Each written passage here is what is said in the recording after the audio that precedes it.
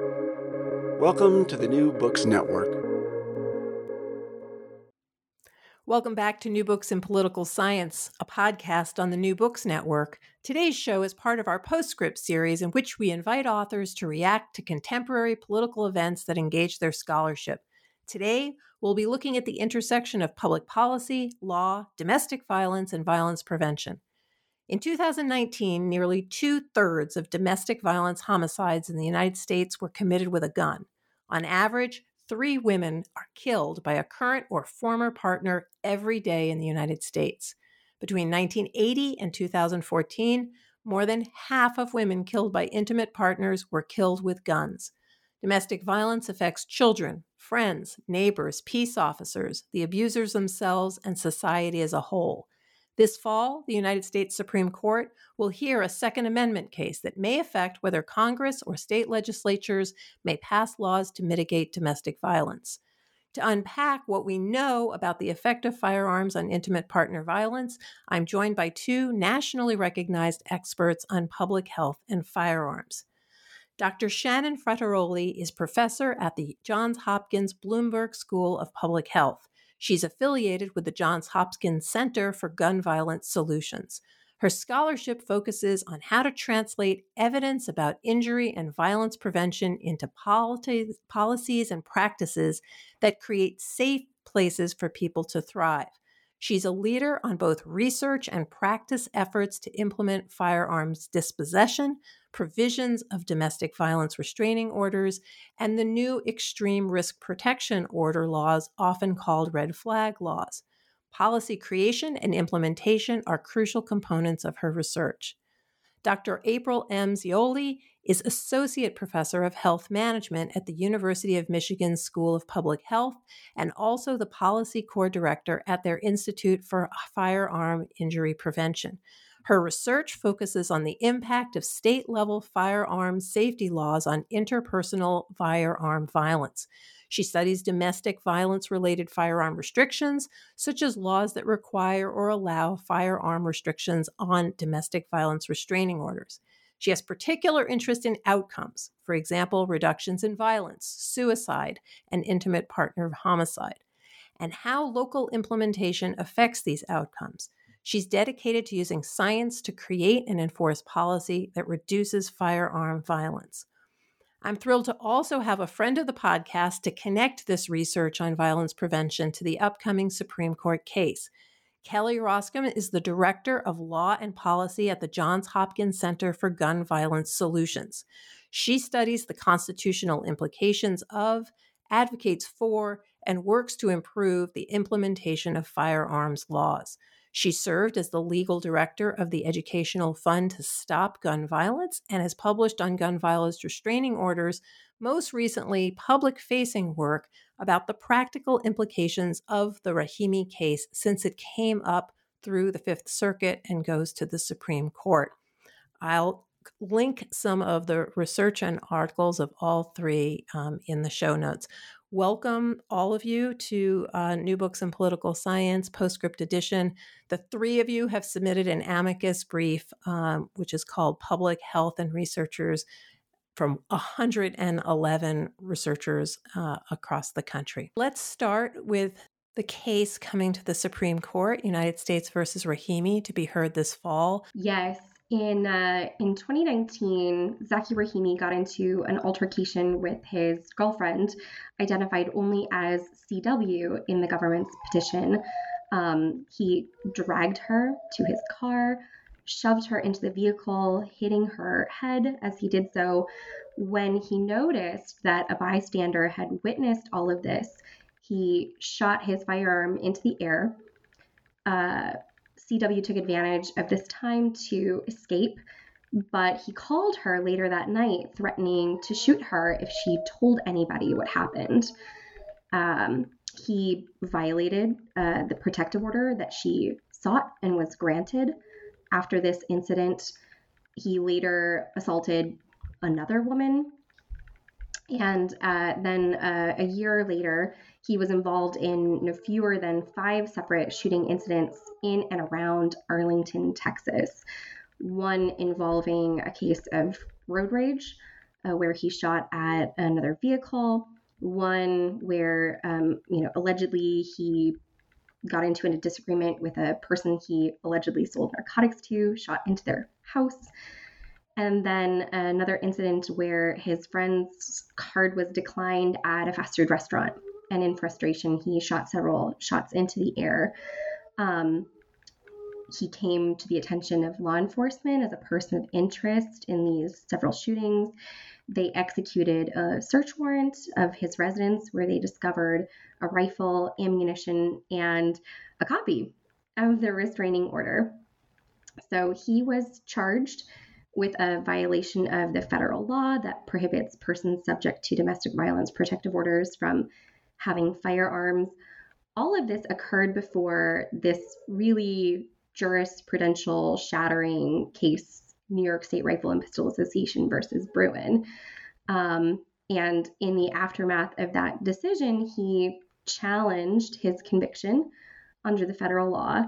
And the Fifth Circuit determined under this brand new Bruin framework that the federal law was not consistent with the national historical tradition of firearm regulation, and therefore found that the law violated the Second Amendment. The government has appealed the decision, and the Supreme Court has agreed to take the case, and will be hearing it in their upcoming term. Well, thanks so much. You packed a lot in there, and in such a clear way.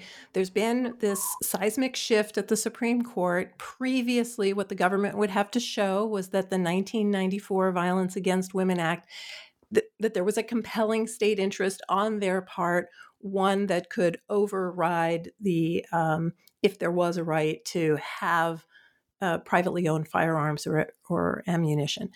And what we have in Bruin, as you said, is shattering of that. And now what we look for, according to the court, is a historical analogy, a law that was like this, a law that said, okay, if there's a domestic violence restraining order, you can't have guns or ammunition, which will be hard since, in fact, in the 18th and 19th century, those laws didn't exist. And in many ways, domestic violence was seen to be an entitlement of the husband up to a certain point, which maybe we'll get to later on.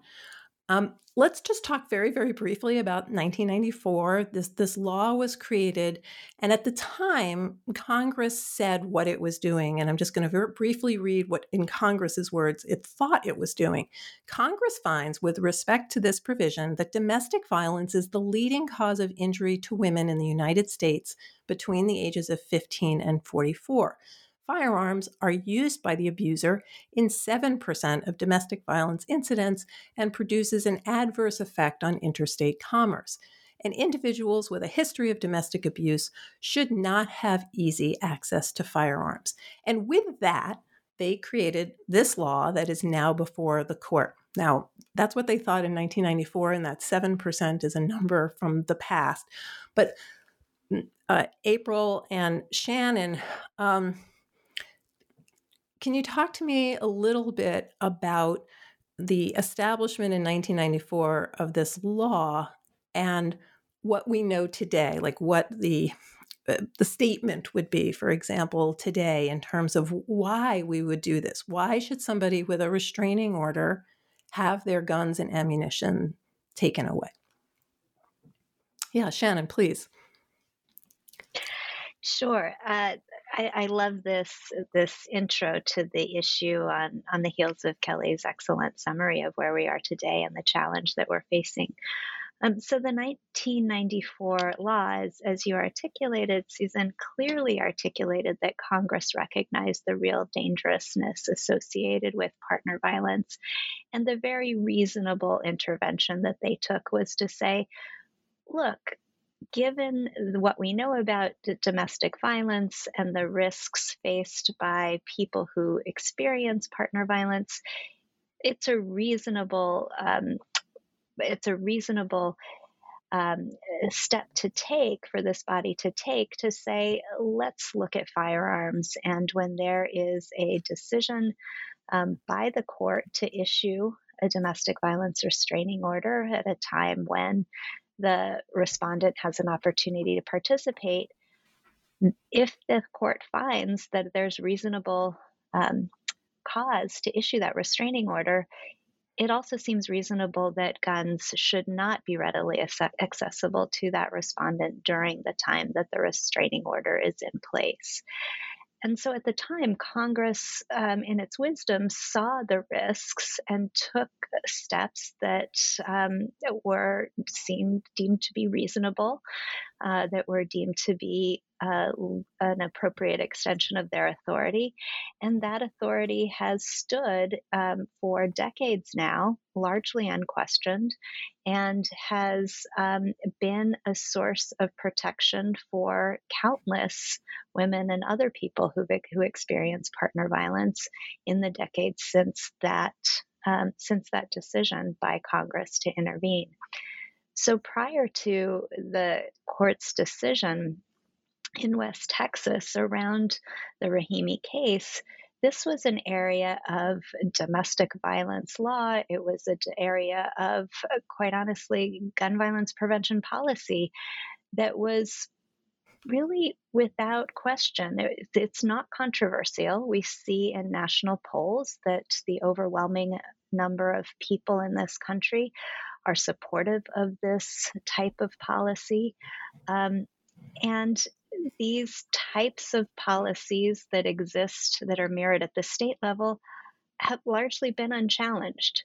So it's a strange position we're in right now because we have more information, and maybe I'll let April talk about where the state of research is, but we have more information that supports Congress's decision decades ago.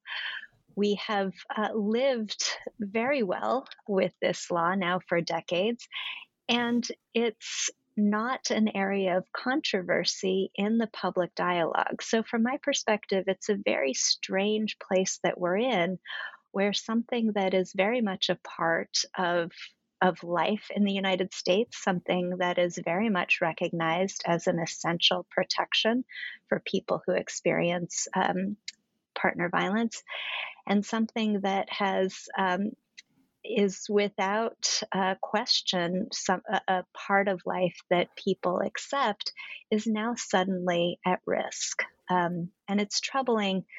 I'll turn to April because of how much we know about the serious risk that firearms pose in partner violence situations. And before we go to April, I just want to say that, so as you know, as you've underlined, Congress had this very consistent idea. It hasn't been controversial, but what's interesting is in reading what the majority opinion in this case. In fact, the two judges found that what Congress was doing was controversial. They saw it as power grabbing, and they compared it to recycling and driving an electric vehicle. They said, and this is a quote, like, if we are giving this kind of power to Congress, what would come next? What about recycling? What about electric vehicles? And it's language that shocked me because it trivialized the kind of violence that we're going to talk about today. But in fact, what we have seen is not just a seismic shift, as Kelly says, in how the court will decide, but also a difference in the way judges are willing to code it. A third judge said that what these domestic orders are ploys for women who are seeking advantage in divorce. Yet another kind of trivializing of why these domestic orders happen. So, April, two things. One, can you just remind everybody how you get a domestic order, like the process? Because Shannon mentioned that that there was an ability for a person to respond, et cetera, but I'm not sure everybody gets that. And then let's talk about what we know since 1994 in terms of these statistics, and it's not 7% anymore. The process for getting a domestic violence restraining order is not simple. Someone has to, get this form from the court and fill it out. The court form asks a lot of questions about what has happened in this relationship. What has caused them to seek this restraining order to provide evidence that this person, their intimate partner, is a danger to themselves. Often, people are looking for police reports, or judges are looking for police reports to corroborate whatever the victim has said or the petitioner has said. They might want photos of injuries or hospital reports. All of those things strengthen a domestic violence restraining order petition. In absence of those things, the petitioner just has to put down in as much detail as she can what has happened. Now, the judge is going to look at that petition and whatever corroborating evidence that was supplied and decide pretty quickly whether she'll get an ex parte order. An ex parte order is one that is decided without the other party, without the intimate partner. And that'll be in place if it's granted for a short amount of time. 2 weeks, 4 weeks. It depends on how quickly the court can get a hearing scheduled. Under federal law, that ex parte order doesn't have a firearm restriction, though some states have added a firearm restriction to it. And after that is in place, there will be a hearing scheduled. When the respondent to the order, the person who is accused of abusing, is served with that ex parte order, often they'll also get notice of when the hearing is, or they might get notice of when the hearing is later, but they'll get notice of the hearing and they have the opportunity to attend the hearing. At that hearing, they can state their case, whether they disagree with the order, whether they think the claims made by their intimate partner are unfounded, blown up, misinterpreted, but they can state their case, as can the petitioner. And the judge takes all of this into account and decides whether or not to grant that order. We know, at least from the state of Michigan, that it is not the case that orders are always granted. In fact, in Michigan, they're granted just over half of the time. So these are not orders that are rubber stamped. There is a total misconception that these are just rubber stamped, everyone gets them. That is not true. It is also not the case that people file for these domestic violence restraining orders in a vengeful way to get back at their partner, to bolster claims of abuse so that a custody case is decided in their favor. That's not what we see. But that fear, we have this fear in this country, tied to sexism, of vengeful women. This specter of a vengeful woman is so strong and so persuasive to people that we would rather believe that a woman is lying about abuse than that a man has abused. And this myth of this vengeful woman is used to silence women, to tell them that they won't be believed when they talk about abuse. And in fact, they're often not believed when they talk about abuse. Now, getting to what we know about intimate partner firearm violence, since 1994. Intimate partner homicide since 1994 had generally been decreasing. And, intimate partner homicides with guns had generally been decreasing. That changed around 2014, and we don't yet really know the reasons for this, but intimate partner homicide has been increasing since 2014, and that increase is almost entirely due to an increase in the number of intimate partner homicides committed with guns. intimate partner homicides committed with knives, other weapons, strangulation, none of those things has increased since 2014. It's just the firearm intimate partner homicide. But even when there isn't a homicide, there is a real danger and trauma from firearms being used or threatened in intimate partner violence. Now, the most recent statistics that we have suggest that it's about 3.4% of intimate partner violence events that involve a gun. And that, I say it, I know it sounds like a small percentage, and it is a small percentage, but intimate partner violence events are so frequent that amounts to 32,900 non-fatal gun-involved intimate partner violence events every year, or 90 a day. More recent statistics that have looked at intimate partner violence that involved threats or uses of guns, or where the perpetrator owned a gun and the victim had cause to fear that it might be used, found that 25 million Americans have been affected by this. So we are talking about a lot of people, and we are talking about a very real trauma.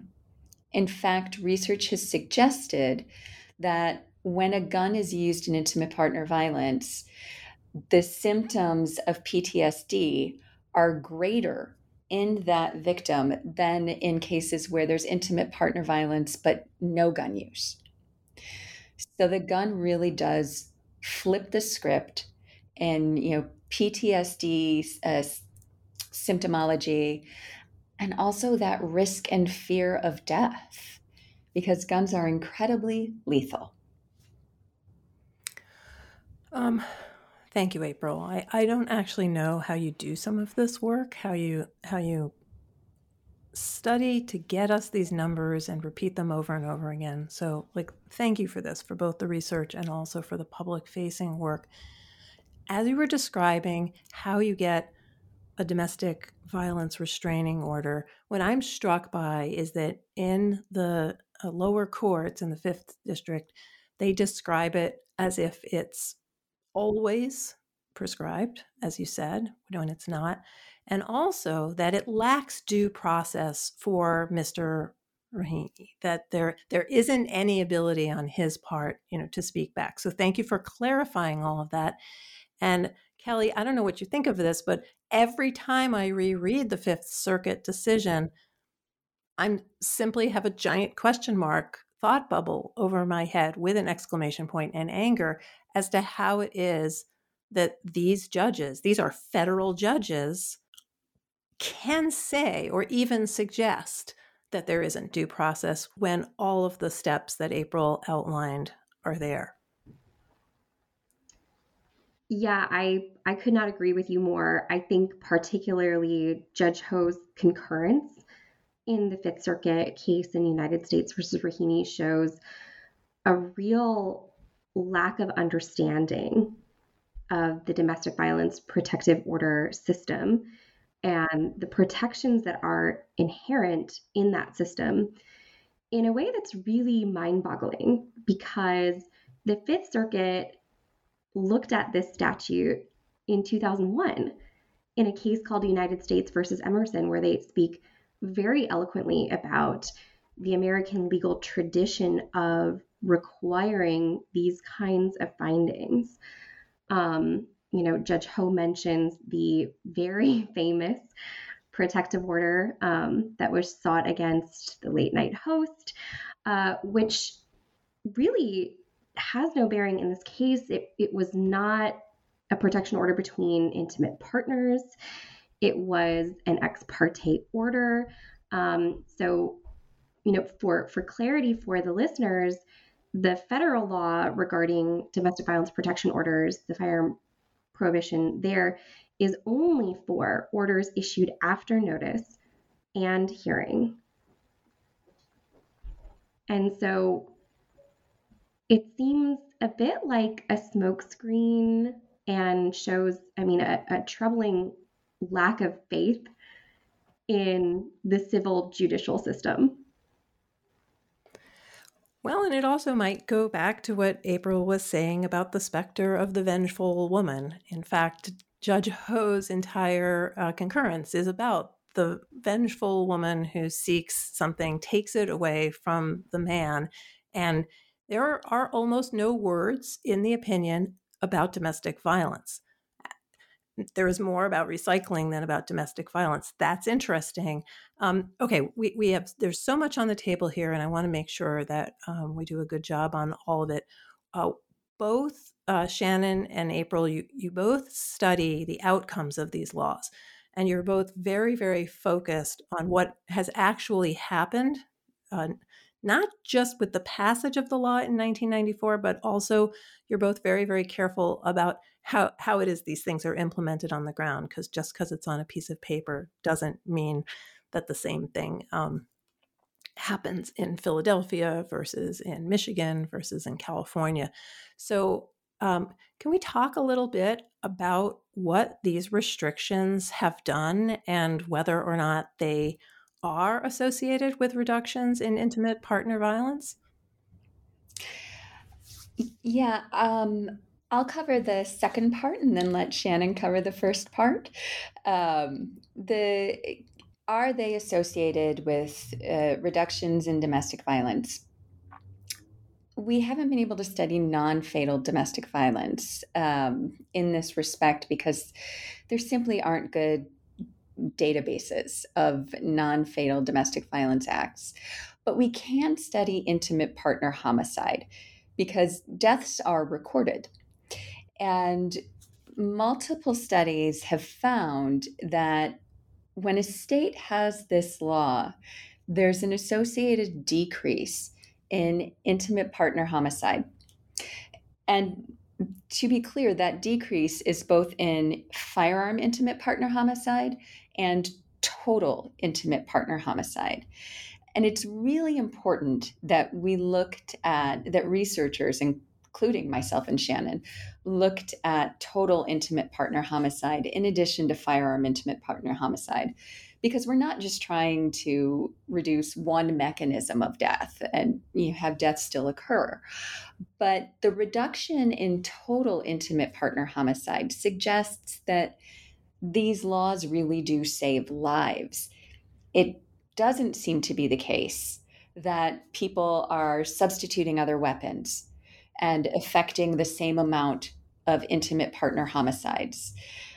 If they were, we wouldn't see a reduction in total intimate partner homicide. So that argument you might hear, I certainly hear, if somebody wants to kill someone else and they can't get a gun, they're just going to find a different way to kill them.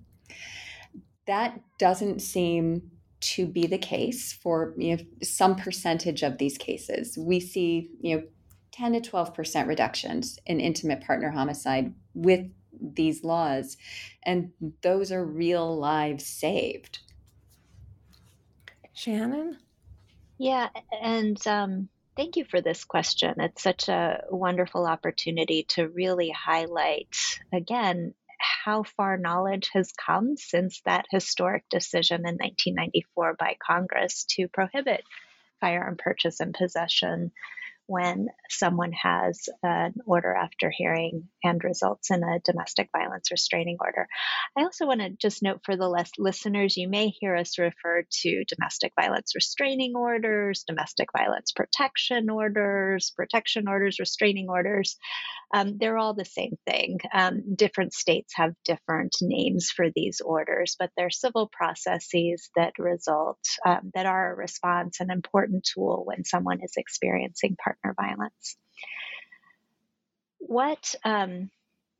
So I appreciate this question again and the opportunity to really dig into what we know at this point in 2023. And as powerful as the research is that April just outlined, I just want to sort of highlight that 10% reduction in homicides right? So if ever there was an intervention that we would want to see an effect, reducing death is sort of the ultimate in terms of the work that we do, in terms of the work that I think we can all agree in society we want our efforts to achieve. And it's hard to do, right? It's hard in research to find that kind of effect. And in fact, those associations are real and powerful. And we all, Kelly, April, and myself, have all sort of gone beyond those important statistical analyses to look at how these laws are being implemented. And what we see when we look at the implementation is that there is tremendous opportunity to realize even greater reductions in these laws. And what I mean by that is when we look around the country and sort of engage with local law enforcement and ask the question, how are you implementing these laws?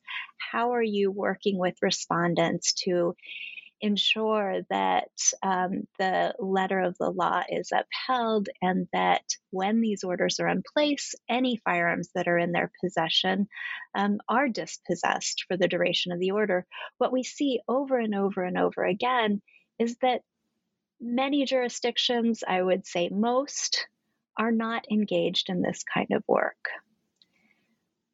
It's not to say there aren't any jurisdictions that are doing this work, because we have found wonderful examples of places where they are following up on these orders, and when the orders are served, they are doing due diligence and having conversations with respondents and working with them to facilitate that dispossession process. But as best I can tell, and this is, years of searching for these great examples of implementation. As best I can tell, the places that are doing it well are outliers.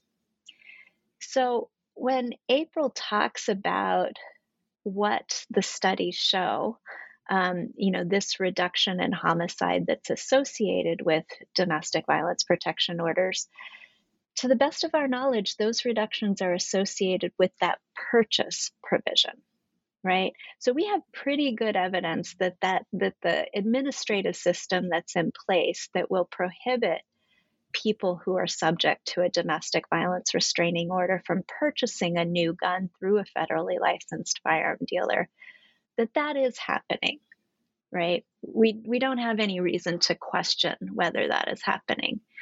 And so from my perspective, and the three of us have talked about it, so I think I can fairly say from our perspective, what we see in the literature is really the result of that purchase prohibition, and where there is tremendous opportunity for additional gains in terms of lives saved and public safety benefits realized, is in greater attention to and implementation of that possession prohibition.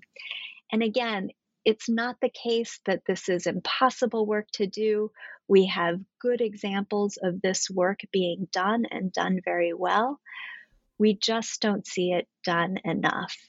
And if it were sort of a matter of routine practice for local law enforcement across the country, that when they receive word that these orders are issued by a court, they follow up with service and also take those steps to facilitate dispossession of firearms, I would argue that we would expect to see even greater numbers coming out of studies like the ones that April has described. So it's both a point of frustration and a point of opportunity.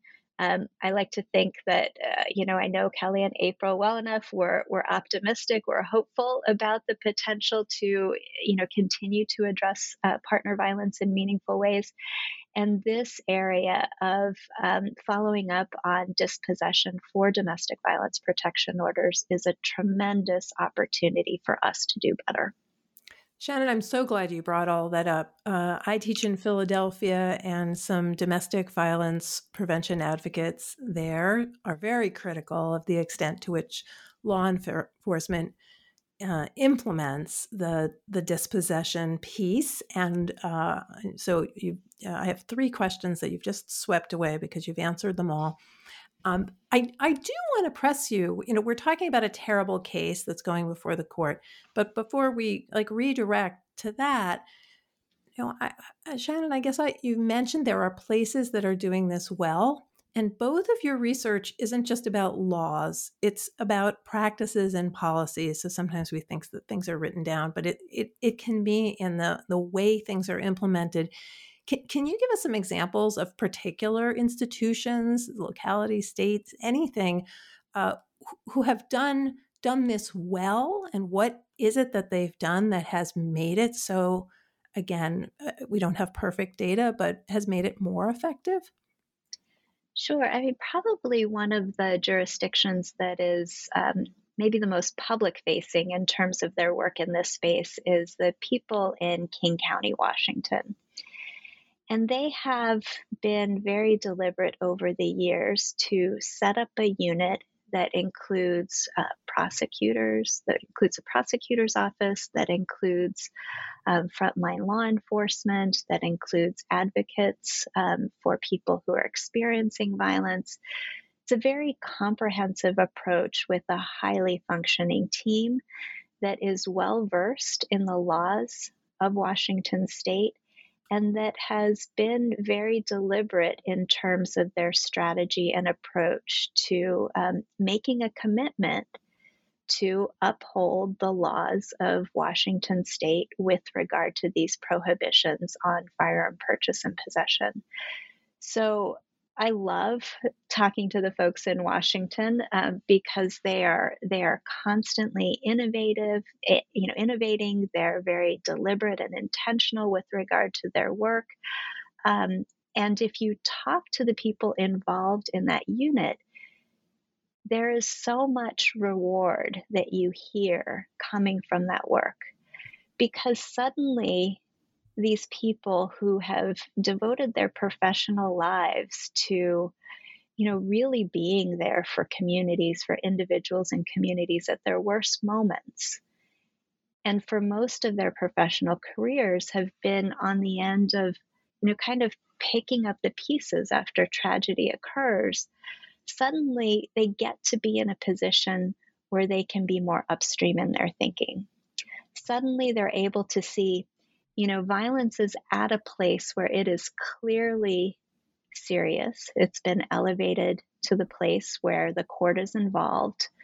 And we see sort of a trajectory of increasing severity. But let's intervene in a very real, meaningful, substantive way at this point.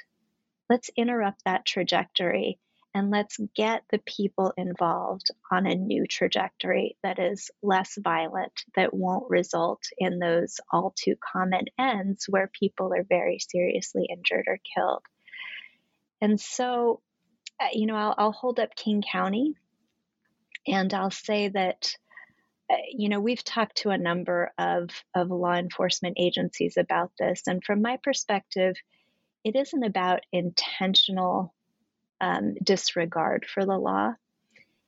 It's more about how a question of priorities and, the question of is this going to be a priority at a time when resources for law enforcement are challenged.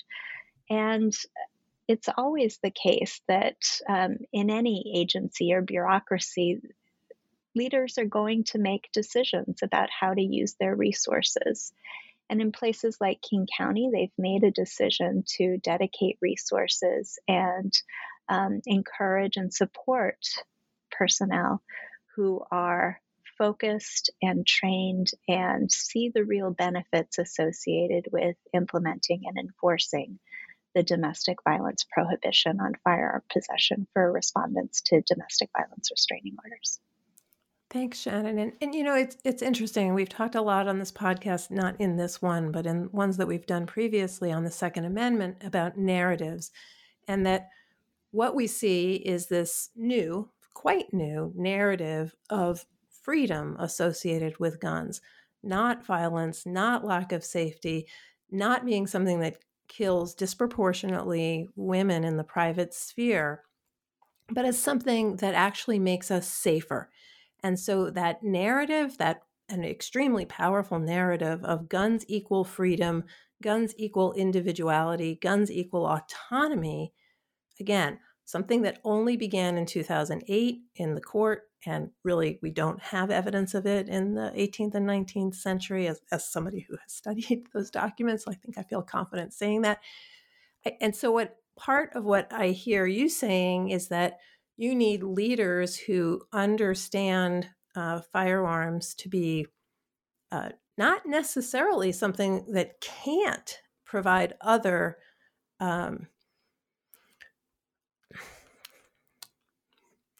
searching for the word, hobbies for people, to be shooting, to be hunting, but that doesn't mean that they can't be thought about very critically in the space of the home and in the effect that they have on individuals, particularly pregnant women, children. There are people who are disproportionately affected by this, yet the narrative is not nationally about guns equal danger, guns equal violence. There's a sort of a tension between the two.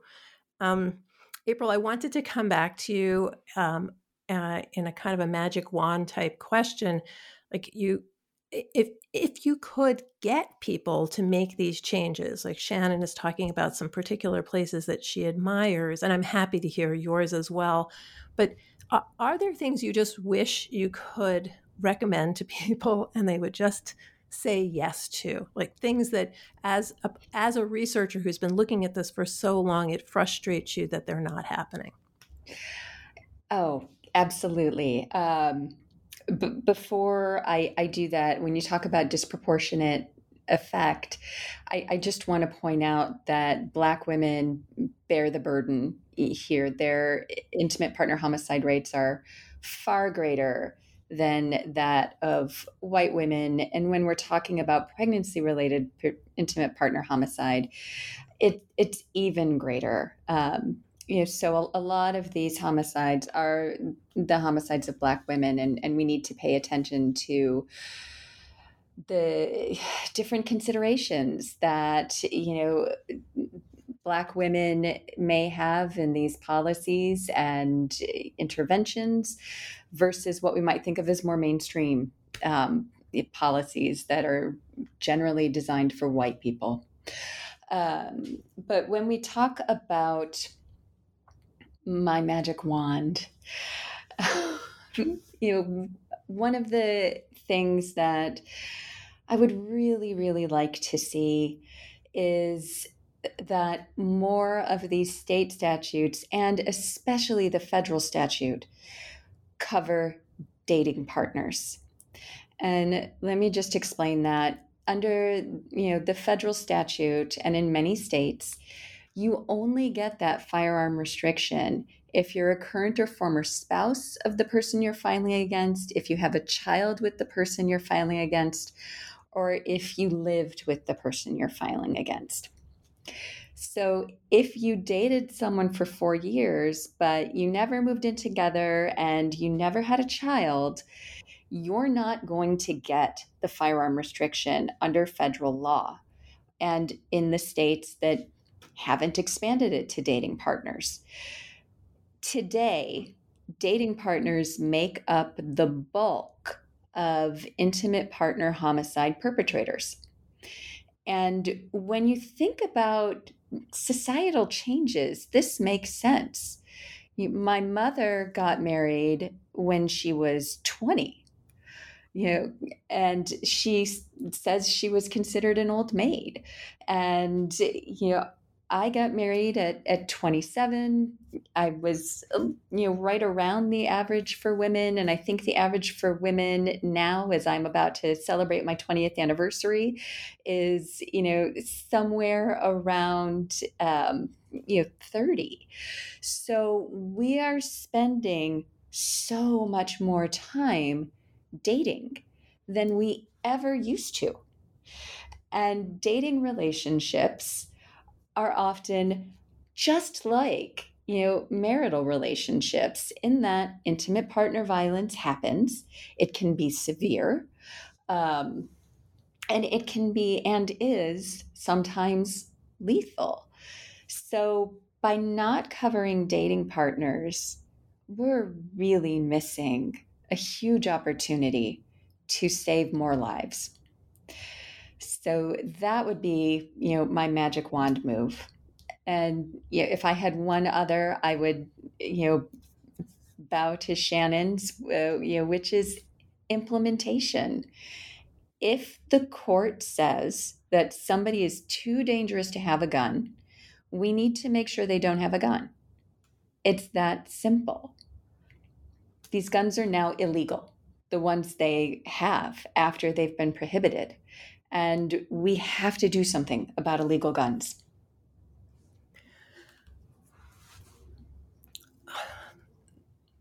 Shannon, first of all, before we move on to something else, is there anything else you want to add besides the implementation or anything specific to implementation? I mean, I'll just add, this isn't rocket science. I mean, I hope that's one thing that your listeners take away. The history of sexism, talking about Black women, racism, that's difficult, right? Removing guns from people who are court ordered not to have them is not difficult. So when we think about, how to act, there are a range of ways in which we can improve society, and we need to be focused on sort of the short-term wins, and we need to always be working toward more long-term wins. So things like sexism and racism should always be a part of our agenda. And some of those easy things also, from my perspective, need to be mixed in there. And upholding court orders is an easy one. We have lots of examples of how it's done well. And this is in the realm of possibility now. Kelly, I want to turn to you and this brief that all three of you have participated in writing. For listeners who aren't Supreme Court nerds, the two sides get to submit briefs, but also anybody who thinks that they have something important to say can, and it's a long process and it's a hard process, can submit a friend of the court brief, an amicus brief that says, we, as in this case, Catholic bishops are submitting, people who, sheriffs, all sorts of people who are involved are submitting. And you have helped write this brief, which is coming from about 111, I think you said, public health researchers. Can you tell us what you're arguing in your brief, what you are telling the court so that they might take all of the things that we've just been talking about and somehow use this in their ruling?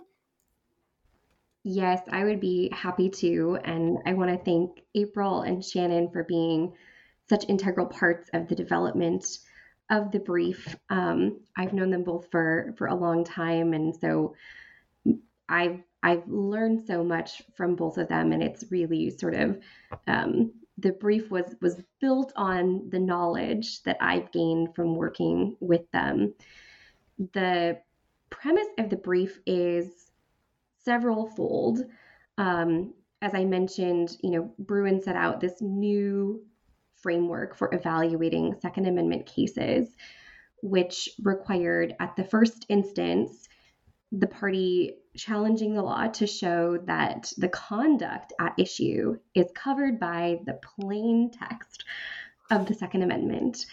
And a lot of courts have been viewing this really, really broadly. For example, looking at the federal prohibition on domestic violence protection orders as mere possession, easily falling within the plain text, explicitly mentioned by Heller and McDonald before it. And then secondarily, the government is required to show that the law at issue is relevantly similar to historical firearms laws, either at and around the founding in 1791 or at and around the time of Reconstruction and the ratification of the 14th Amendment in the 1860s. A decision on that time frame TBD, I think. So one of the things that we focused on in the brief is really highlighting the robust evidence that there is a national historical tradition of regulating firearms by people perceived to be dangerous, and that many of those historical provisions were based not on criminal convictions, but on being part of a category of individuals or based on a individualized assessment of dangerousness. For example, these historical surety laws, which required people, reasonably suspected of being dangerous in public with firearms to post a monetary bond against future bad behavior. And additionally, to reinsert and reassert the importance of the type of evidence-based research that Shannon and April have so eloquently discussed. For some courts, I think there is an erroneous assumption that the new framework laid out in Bruin means they can no longer consider this kind of public health data. And I think that's absolutely untrue, and something we really try to weave into the brief, which is this helps us understand today, based on objective criteria, not stereotypes, not discriminatory categories, who is dangerous with firearms. And we also pointed out that the Fifth Circuit made some bad assumptions, but also applied the framework incredibly narrowly in a way that the Bruin majority does not seem to require. Bruin states that in analogizing to historical laws, that they should look for a comparable burden and a comparable purpose in those historical laws, not identical on either front.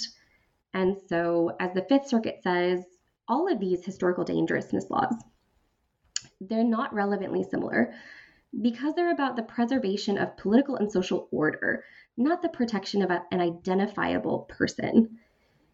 And we assert that that's wrong for a couple of reasons.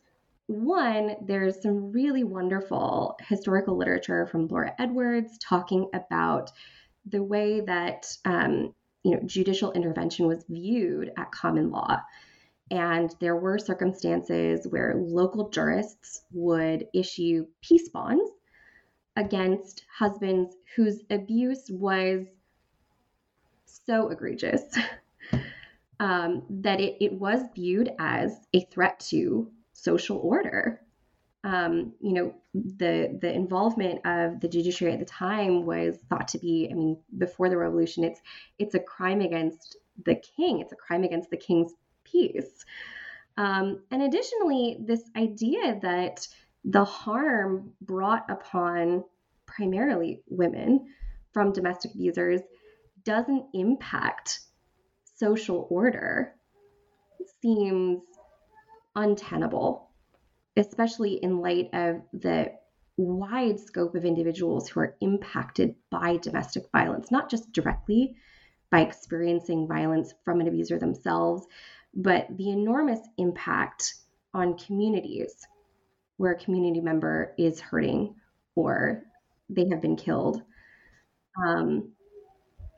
I just think it's this remnant of the sexism of bygone years that we need to shake off if women are ever going to be allowed to be full participants in political and social life. Thank you. That's an incredible summary. And Laura Edwards is our next interview on the podcast. So she'll be here next week to talk about her book, which was missed because New Books in Political Science, New Books in History, we can't catch every author, every book. And it's only recently that we've even tried. So she'll be on the podcast explaining this. And I'm really thrilled to have your brief first so that we can then put in that perspective. So I think from my own study of the Constitution and the history around it, that this is all correct, that there is no doubt that there have been since the 17th, maybe since the 12th century, this kind of focus in the common law on the public peace, on maintaining the public good. No matter when we talk about this, and I think what you're doing, Kelly, is exactly right in terms of strategy. The only thing you can do is play on the baseball field that you've been given, and the baseball field you've been given is this Supreme Court that has put down an artificial surface called originalism and not real grass. So I think what you're doing in the brief is exactly what you should be doing, but I can't help inserting into our conversation that any assumption that we should be looking at the original intent of 1791 or 1868 is bankrupt. I mean, it's academically bankrupt because it is simply impossible due to the incomplete record, for example, to be able to even know what it is the people thought at a particular time. And no historian of repute will tell you that they can tell you all of these things. That's first. And second, women did not have equal legal status in either 1791 or 1868. In fact, especially within the household, and I was so thrilled for you to make that distinction, April, between the dating versus the married or having children, because coverture meant that married women in particular didn't have certain rights. And in fact, their husbands could hit them, not kill them, but could hit them, and could rape them because there was no such thing as marital rape in 1791 or 1868. It takes well into the 20th century for all 50 states to come around to the idea that men do not have 24/7 sexual access to their wives as a common law right. And every time we quote Blackstone, we probably need to go back to some of the horrific things that he said about the entitlement of a husband to access his wife. So I just want for the listeners to understand that everybody now has to argue on originalist basis because 6 members of the Supreme Court think this. But I don't. At some point we will have to push back to say that there is no way to think about women or many other groups of people, Black Americans, queer Americans, disabled Americans, Americans with mental illness. None of those things work for 1791 or 1868. Okay, end of my editorial here. Drew Stevens and Jake Charles, who've also written a brief in this case, were on the podcast a couple of weeks ago.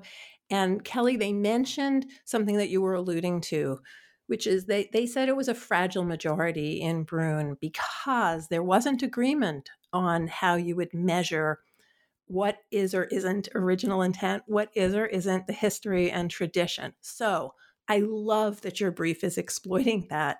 I love that what your brief is trying to do is see, I think, who could be peeled off in terms of accepting this more general historical claim, which can be proven that we passed laws in cities, states, and we didn't when we had beyond the colonies for this kind of protection of the public safety. We wouldn't have called it public health in 1868, but there's some evidence that sometimes it was about public health, and public good and public health were mixed. Okay, I want to close by 2 things. First of all, I want to ask you about April and Shannon, whether when you read the facts, when you hear Kelly restate them in this case, are these facts in which you say, wow, that's a really highly unusual case? Or are these facts in which you say, yep, right, that's just what happens all the time, or somewhere in between? April, you responded facially, so I'm going to pick you first. Yeah, thankfully, I don't think this is the most frequent type of case. Not everybody who's under a restraining order shoots at cars and fast food workers and homes, and but this is not surprising. I have heard many stories from people who have been victimized, from advocates who are telling me about it, of similar events. It isn't surprising. What is surprising to me is that this is the case that ended up in front of the Supreme Court. Just because this person, Mr. Rahimi, so clearly should not have a gun. And, one of the judges who concurred, or it might have been the majority opinion in Rahimi, who said, that essentially the same thing. No, Mr. Rahimi probably shouldn't have a gun, but it's unconstitutional to stop him from having a gun.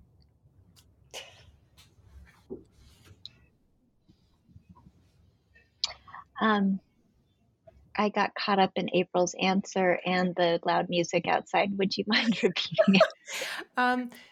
When you read these facts, is this the usual case? Does this remind you of what you come across? And I want to note, April, that two other people that I had on the podcast to talk about this, Joseph Blocher and Andrew Willinger from the Duke Firearms Law Center, they both said that the pro Second Amendment expansive reading is very upset because these facts are the worst possible case.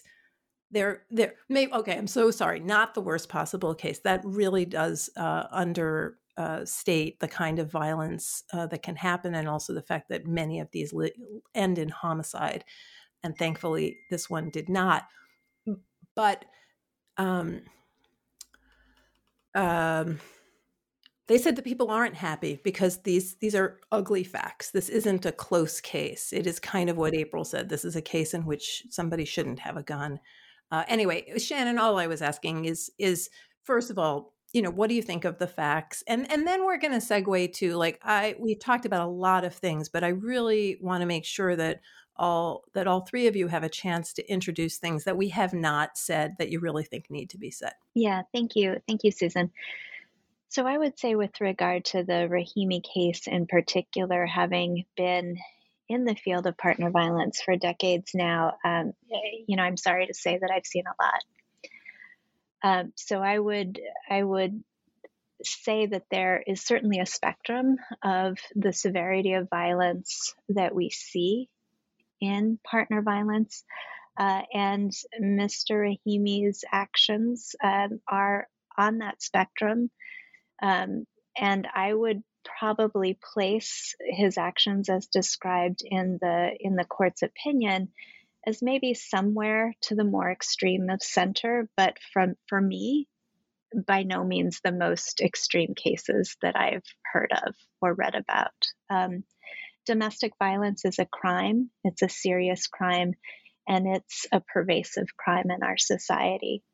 I think one of the questions that this decision before the court poses for our country is, are we going to allow this crime to occur in the 21st century when we know that violence like partner violence occurs on a trajectory? And when we have an opportunity to intervene, are we going to turn the other way and allow it to continue? Or are we going to embrace the evidence, embrace our point in history with the knowledge that we have, and say, enough is enough? You don't have to be at one end of the spectrum in order to merit intervention. I do think this is a watershed moment for our country, and I want the court to do the right thing. What I'd like to see come out of this case is a strong majority that affirms the very real and important role that the constitutional protections for people who are experiencing violence should have when it comes to the dispossession of guns for people who are, after a court hearing, found to be abusive and merit a restraining order, that should also come with a temporary prohibition on the purchase and possession of guns. And I really want to sort of say in my loudest possible voice that this is something that the Supreme Court, that all courts in this country, that people in this country should confidently be getting behind, because there's really no reason at this point in our history to be backing down from a position of prohibiting guns from people who are violent towards the people who they love or claim to love. Thank you. April, I know we've talked about so many things, but is there something that is sort of hanging out there that you really want to make sure gets said in this conversation? I would just highlight that these laws have evidence behind them, and that evidence suggests that they save lives. And what could be better than saving lives? We want them to work. We don't want people to be killed because the Supreme Court decided they couldn't have those protections. And that is what will happen. More people will be killed by their intimate partners when those intimate partners aren't prevented from having a gun. But we can save lives. We know how. We just have to do it. And Kelly, final thought? Ooh, final thought. It's a lot of pressure. I think maybe a couple of final thoughts. One, there are several briefs that have discussed this far more eloquently than I am about to, but I wanted to note that criminal convictions are in no way an adequate alternative to civil protective order firearm prohibitions. They serve different roles, and there are completely legitimate reasons why somebody experiencing abuse may not want their partner to be prosecuted and convicted. Civil protective orders play a unique role that is necessary in the entire framework of firearm laws. And then I think finally, I would say that I simply cannot accept that there is a legitimate and acceptable argument that the Second Amendment, meant to withstand the test of time, does not have room for these kinds of important life-saving violence prevention laws. I think, to the extent that it's possible for the Supreme Court to invalidate the federal law, I think that presents its own host of legitimacy problems. Shannon, you had one worry, and I want to make sure we end with that because everybody here has been so crystal clear and very, very precise, and I really appreciate that. So we'll end with one thing that you'd like to clarify. So I just, thank you, Susan. So I just wanted to emphasize, which Kelly actually did quite well, that the civil system, the civil orders of protections that have been the focus of our discussion are a very important tool in the toolbox for people who are experiencing domestic violence.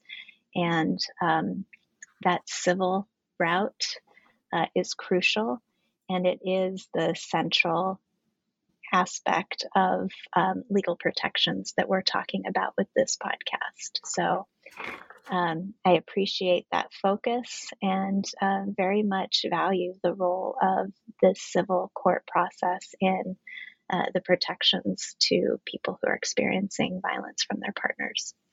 And this is a great way to end because one of the worst things about the Fifth Circuit Court opinion is it says, why didn't she just accuse him of a crime? And if she did, then there would have been due process. And that ignores where we started in the podcast, which is with the specter of the vengeful woman, and that we really don't believe what women say. And that means that women tend not, in fact, to make certain kinds of accusations or put themselves in places in which either, as was already said, you do not want your husband, your lover, your date prosecuted, but you want protection for yourself. And also that you fear humiliation, publicity, and not being believed. So anyway, I want to thank all three of you for the work that you've independently done, the work that you've done together on this brief, and thank you so much for joining New Books in Political Science today. Thank you. Thank you. It was fun.